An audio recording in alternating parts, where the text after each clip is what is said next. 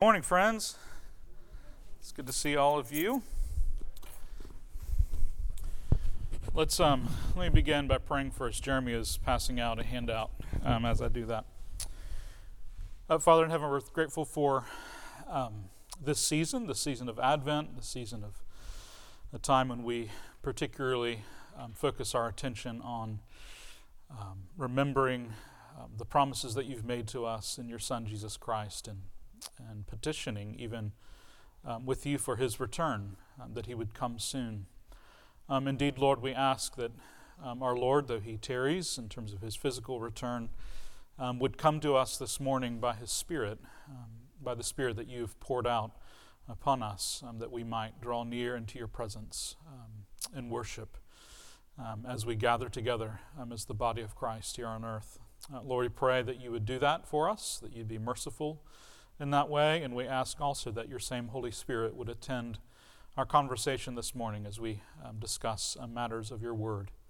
And we pray these things in the name of Christ. Amen. So Jeremy is passing out a little handout there for the next couple sections in chapter 1 of the Westminster Confession of Faith. We are in a series right now looking at the Westminster Confession that we began just a few weeks ago. Last Sunday, of course, we had missionaries, John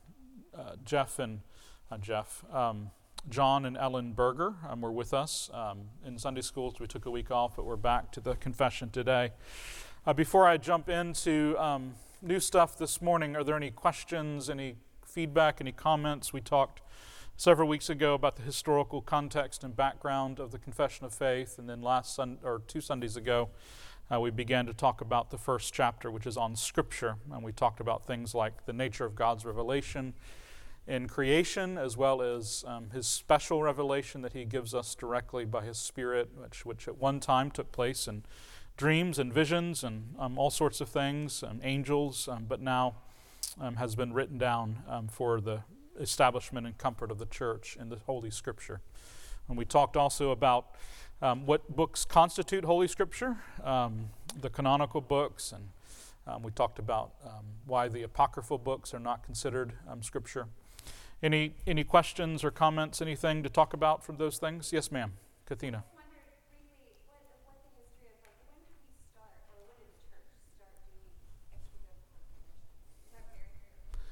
When did the church start doing what? Creating extra biblical confessions, like the Westminster Confession, for example? That's a great question, yeah. So the confessions of the church, so to speak, typically have come out of a kind of polemic context. I would say that the first, great confession of the church, so to speak, would be the Council of Nicaea in the early 4th century. And that, of course, took place in the context of a debate over the divinity of Christ, whether he was, as Arius claimed, simply the first created being, or whether he was truly the divine Son of God, equal with the Father in terms of his stature and glory and essence and all of those things. And so Nicaea is considered the first of the great ecumenical councils of the church. And they produced a document, which, a large part of which is the Nicene Creed that we frequently recite. That creed was amended in 381 at Constantinople, and that's actually the version that we confess at Constantinople. There were other questions about the natures of the person of Christ and how they interacted with each other, what it meant that he was both human and divine at the same time.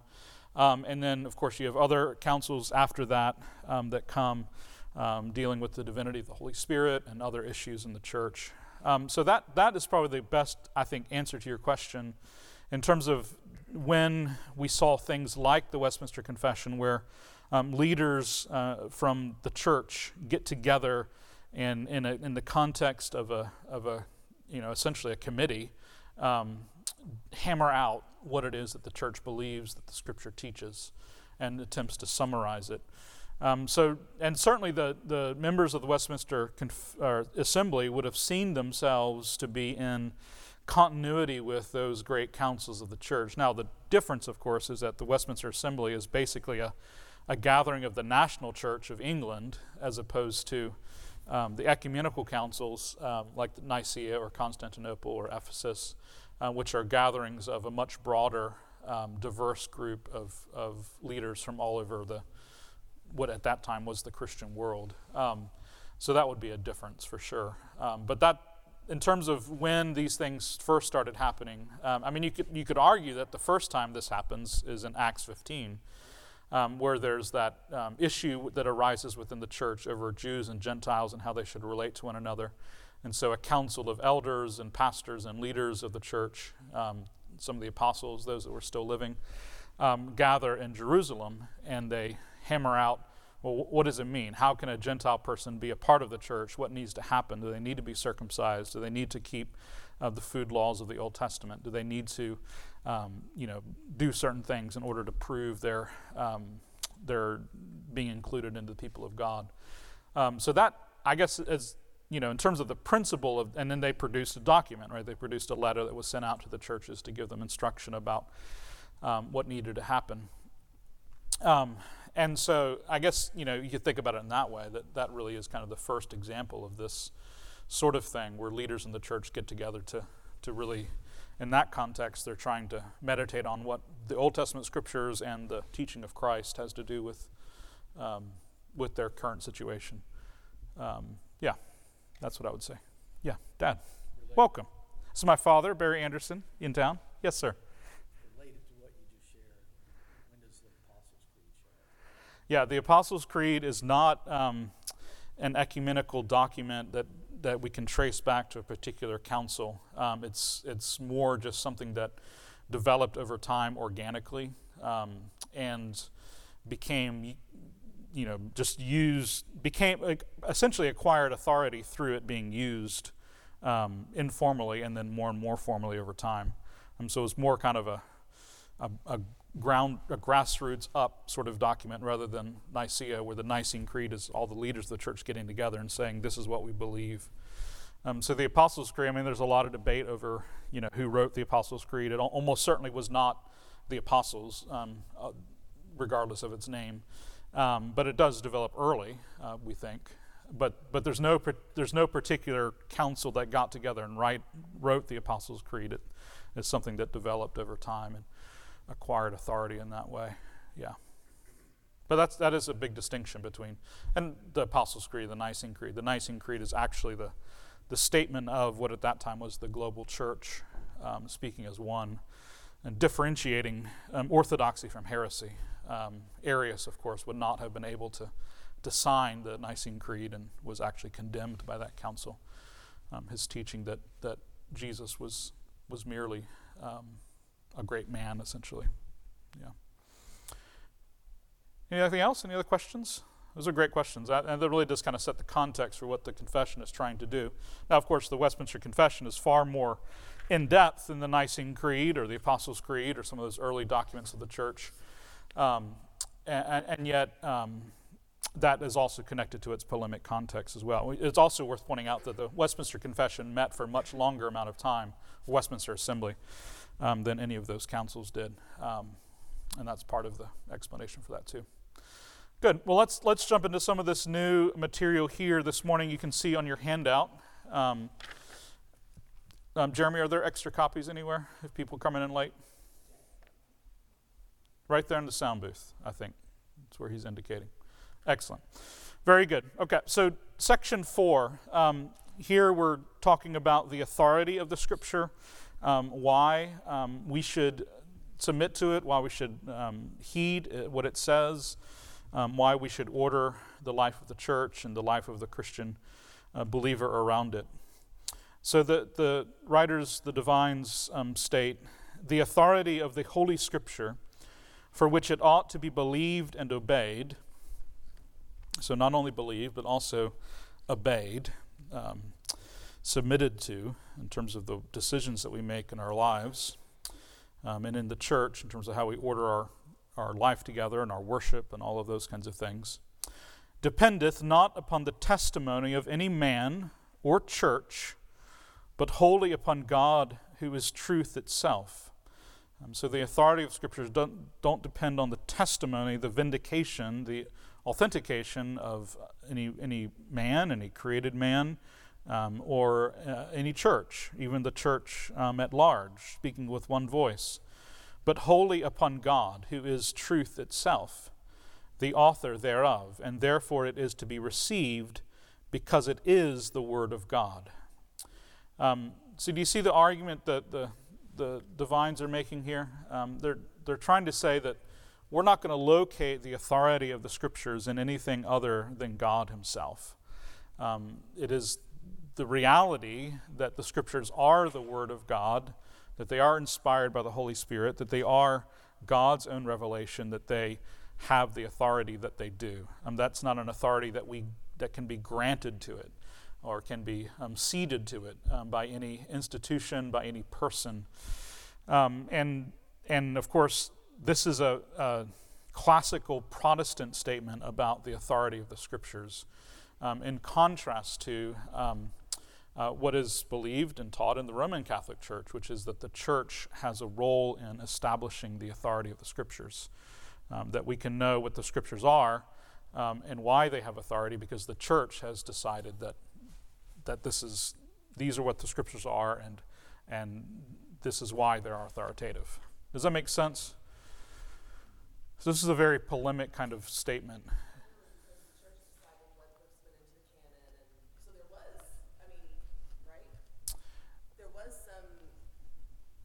Yes.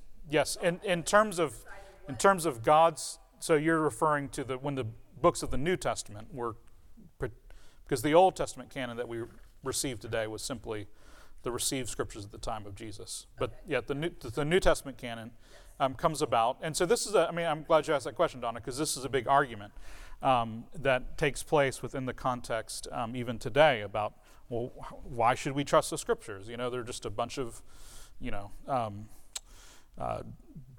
clergy got together and they decided what was going to be Scripture and what wasn't, and they didn't like certain documents that were out there, and so they excluded them and they allowed others to be part of it. So you hear this kind of argument about that essentially argues that the Scriptures are a human creation, a creation of the church. And as you're pointing out, there was a moment in time.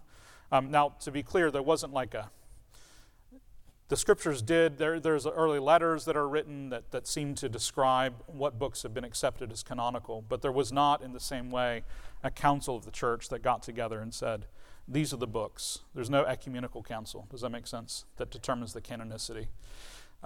Rather, what happens, what I would argue happens, is that the books, there are, of course, great resources on this. A guy named Michael Kruger, who I quoted 2 weeks ago, who is a professor at Reformed Theological Seminary in Charlotte, I believe, is doing great work. He has several books on the development of the canon that I would highly recommend. He also just has, if you just Google Michael Kruger canon, C-A-N-O-N, then you'll find articles by him on the internet or lectures. And I think he's got great resources for this. But essentially what I would argue, is that the New Testament Scriptures acquired their own authority based on the fact that they were acknowledged to be the Word of God, that they were written by the apostles or the apostolic company, and that their authority was not, determined by the church. It's not like the church looked at all these documents and said, well, we're going to pick these that we like and exclude these that we don't like. The church merely recognized the authority that was inherent in the documents themselves. And honestly, the authority that they had acquired through not only their historicity, but through their use, through the practice that had developed very early on in terms of their identity as the Scriptures. So I would say that the church did not get together and sort of determine what the canon was. I would say the church got together at some time and said, well, here's the canon. Let's just acknowledge what already exists. So that's how I would describe what you're pointing out. Yeah. No, you're fine. Please. I welcome conversation. Other books? There's still around other letters, etc., that are still around today that are not canonical. Yeah. Mm-hmm. They had not received the same Yeah. Honestly, I think as you look at the data, and I know Scott's done some reading on this too, so he can weigh in at some point. As I look at the historical data, my sense is that it really, these modern sort of perspectives that that the canon was a super debated thing, and there was a lot of ambiguity about which books are scripture and which weren't, is really overblown. If you look at some of the, for example, Gospels that are supposedly, written by the apostles, or, the Gospel of Mary, this I think is supposed to be by Mary Magdalene, or the Gospel of Thomas, that's supposed to be by Thomas the Apostle. These books weren't written very clearly. They weren't used at all until the 2nd or 3rd century. They didn't exist. And their teaching is so different in its nature and its content and its style than the canonical Gospels that we recognize today. That it's not like Christian communities were, reading from the Gospel of Thomas, and then they were reading from the Gospel of Mark. And then along came some bishops, and they decided, no, you have to stop using the Gospel of Thomas now. So those Gospels particularly are considered Gnostic works, and they arise during, this is, in the 2nd century of the church, Gnosticism was the big, into the 3rd century, area of debate and polemics and apologetics that was taking place in the church. And so the Gospel of Thomas is very clearly a sort of Gnostic work. Another example is probably the one book that is frequently used and cited by some of the church fathers is The Shepherd of Hermas, which some folks may have heard of, that document. It's actually a pretty long work. So that was a book that had some weight, had some authority, so to speak, informally within the early church, but it was never one that was treated as scripture in the same way, and it clearly is written, I think it's the early 2nd century, I believe, is when The Shepherd of Hermas is written, and it just simply doesn't have, it doesn't come out of the apostolic band, basically. It doesn't come out of that first generation. And for my money, thinking biblical theology, biblical theological way, this is why it is so important to me that the canon of Scripture is concluded by 70 AD. This is something that not everybody in the PCA necessarily agrees on. I'm often giving candidates a hard time in committee when they're citing, I think the Gospel of John was written in like 95 or something. Like, well, how does that work, And part of the reason why I think this is so important, that the New Testament was written quickly and early, a couple things about that. One is, remember that everyone who writes the New Testament is a Jew, and they were people of the book, right? They were people whose worship was always, and life together was always constituted around Scripture, written Scripture. That they understood, I believe, that Jesus in the Great Commission says, teach them to obey everything that I've commanded you to do. And I think the disciples, or the apostles rather, would have heard that commission from their Lord as he ascended to heaven and understood this doesn't just mean verbal teaching or instruction, that we're out to go out and have a preaching ministry. This means that we're supposed to lay the foundation for the church. We're supposed to take everything that we've learned from Jesus and put it in writing so that it can be preserved. I believe that in Acts chapter 6, where the disciples or the apostles say that we need to commit ourselves to prayer and the Word of God, and so we need help with the ministry of the church. What they're primarily talking about there is that we need to start figuring out how to get some of this stuff written down. And remember the context there. These men didn't know how long they were going to live. And in fact, some of them didn't live long at all, right? They were very clearly being targeted for death by the religious and political authorities of Israel at that time. And as Acts traces out, it didn't matter where they went in the Mediterranean world, those same authorities would continue to come after them and try to kill them. And so, of course, they would have wanted to write the Scriptures. Of course, they would have wanted to get these things down. And so I believe that Matthew was written very early, in the first decade of the church, in the 30s sometime. And there's this modern preference, and it shows up in lots of different ways, that everything has to happen late, right? That it takes a long time for things to develop. I think a lot of it is chronological snobbery, honestly. We think that modern people are the only people that are capable of doing complicated things quickly. And that is not true of the ancient world. In many ways, it's very likely that the apostles were, just from a human perspective, far more qualified to sit down and write the kinds of things that they did than a modern person would be, in terms of the relative differences in the way that education worked and people were trained. Remember, Matthew was a tax collector, right? He was a scribe. He was a learned man. He knew how to write. He knew all of those things. So I think the point of this is that when you see the canon as being, and the reason I think the canon ends in 70 AD is because, well, several things. One is which none of the books of the New Testament mention the destruction of Jerusalem, which is what takes place in 70 AD. And if those books had been written after 70 AD, you certainly would imagine that they would have, because that would have been the second vindication of Jesus as a prophet, right? This would have been the double witness. Jesus made two primary prophecies in his life. One, that he would die and then be raised from the dead on the third day. And secondly, that the temple and the city of Jerusalem would be destroyed within a generation of his life. And so, obviously, all the New Testament is constantly testifying to the veracity of Jesus' first claim as a prophet, that he had died and then been raised again by God, as an indication of his divinity and of his Son, that he was God's true Son. And so it would be really bizarre in my mind if the second part of that, the second major thing that he prophesied again and again, that he was on public record saying over and over again would take place, had happened, that none of the people who wrote the New Testament would have thought it would have been worth mentioning, that, and this took place. And so that's another reason why you can be confident and believe that Jesus is, in fact, the Son of God, who he says he is.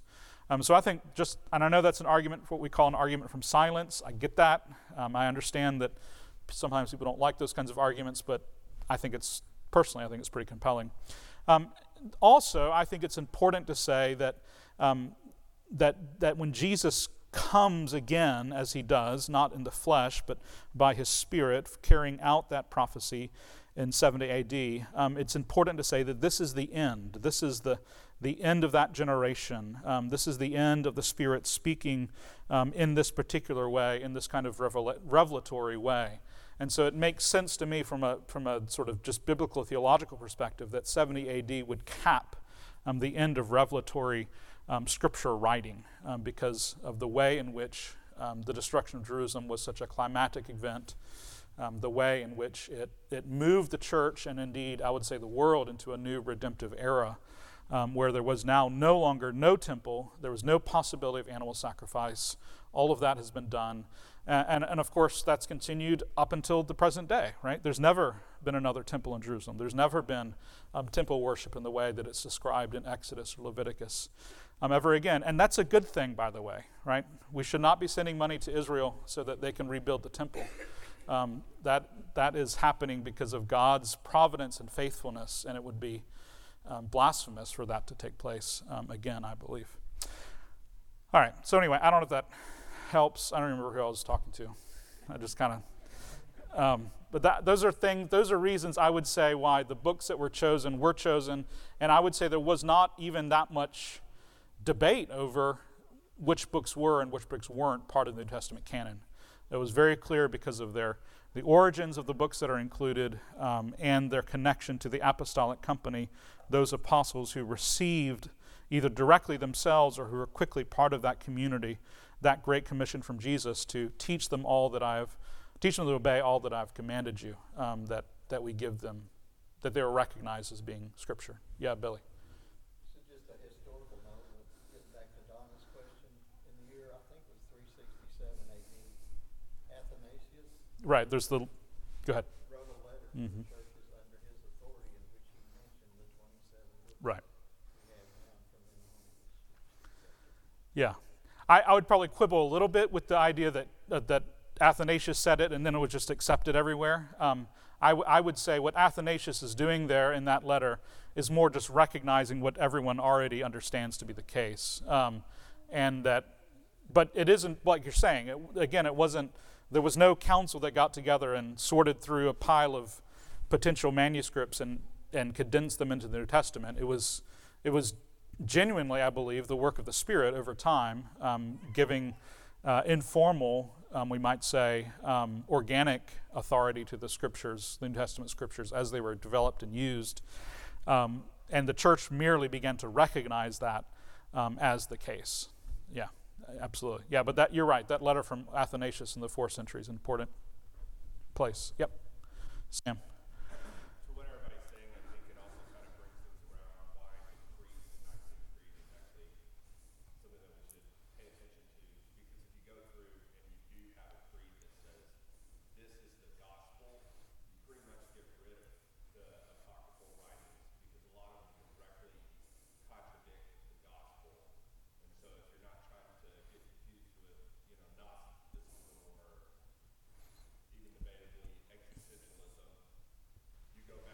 Sure.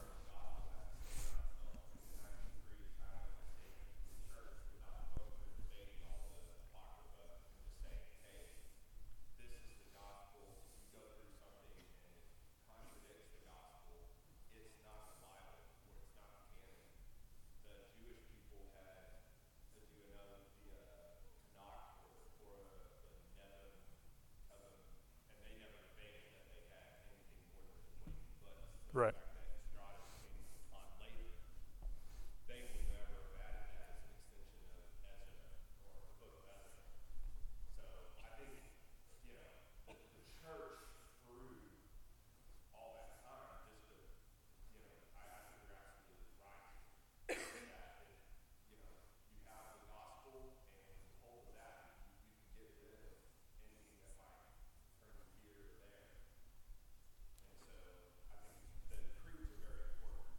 Right.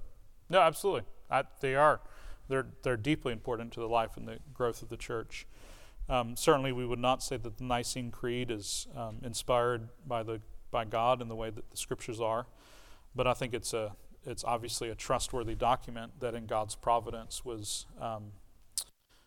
put together by the church, and it's part of the reason why the Lord in His providence ended the persecution of the church and established Christianity as the religion of the Roman Empire.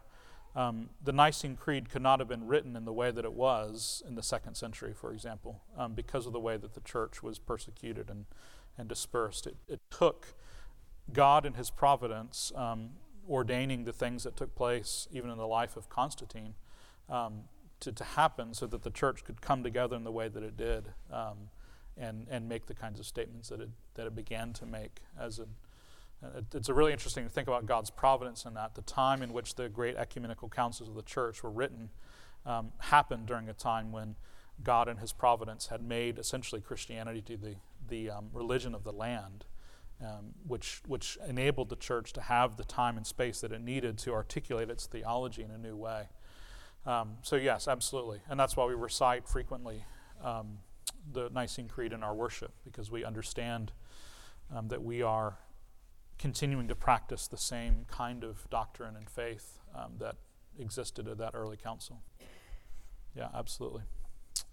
Another book that's helpful is by Herman Ridderbos. It's called Redemptive History in the New Testament Scriptures.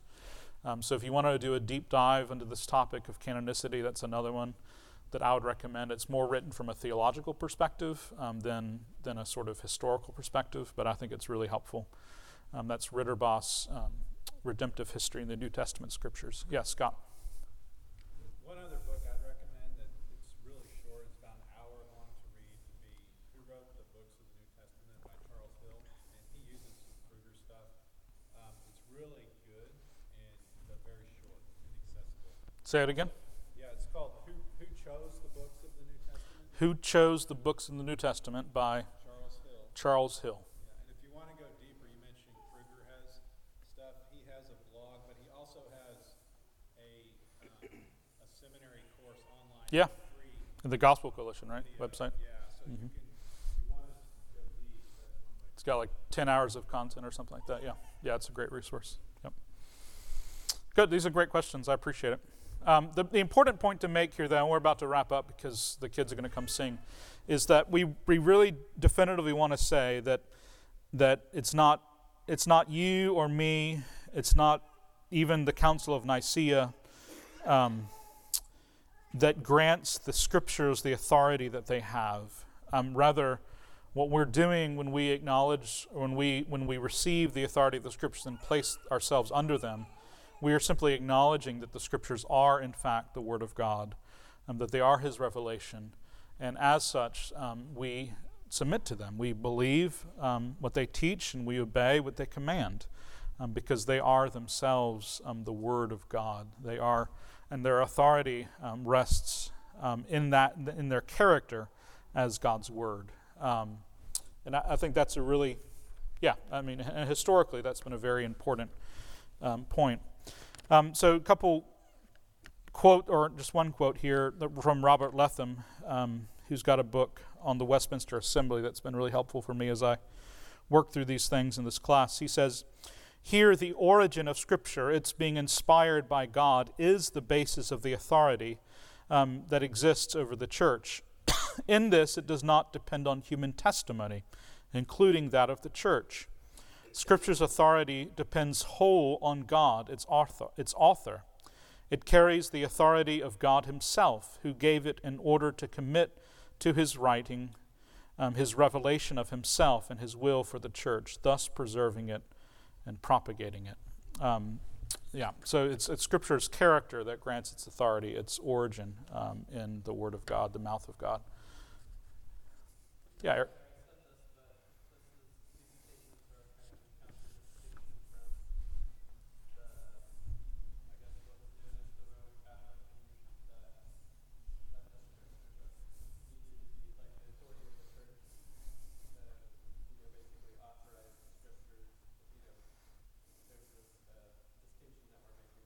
Right.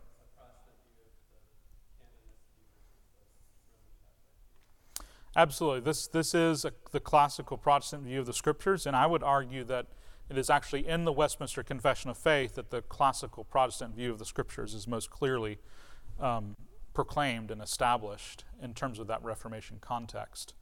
And that's, they start here, right? They start with chapter 1 on the Scripture, which is a different move than other Reformed Protestant confessions during this period. They really felt like it was a deeply important epistemological point to make, that what the Scriptures are and wherein their authority is derived. And yes, it absolutely is a different view than the Roman Catholic Church, which essentially believes that the Church constitutes the Scriptures, that it not only recognizes but actually grants the Scriptures their authority in a fundamental way. And one of the downsides of that view is that the Roman Catholic canon, so to speak, is not set. It's open. It's not closed. And the reason we know that is because of the Council of Trent. They decided that additional books in the Old Testament were canonical, and they added them. And so that's why, that we talked about the Apocrypha last week. But that's the real life consequences of having this view that the Church determines the canonicity of the Scriptures, is that you don't really have a closed canon. It's always open to revision. It's always open to the Church determining later on that something should be added to it or something should be taken away from it. And we should be very careful about these things. Remember with the words of Revelation, right? Where John says, if anyone were to add to or take away from this testimony, let him be condemned, right? That it's dangerous stuff to mess with the Word of God. And I think that's there are huge consequences for what maybe seem like pedantic debates about, where did the Scripture's authority come from? And, you really begin to work these things out, and they really do make an immense difference. Let's see. I don't know if the kids are ready or not. It is 10 o'clock. All right. So nobody go anywhere. We're going to take a break. I'll pray for us. So in a minute, the kids are going to come in and sing Christmas carols for us that they've been working on. So get your phones ready.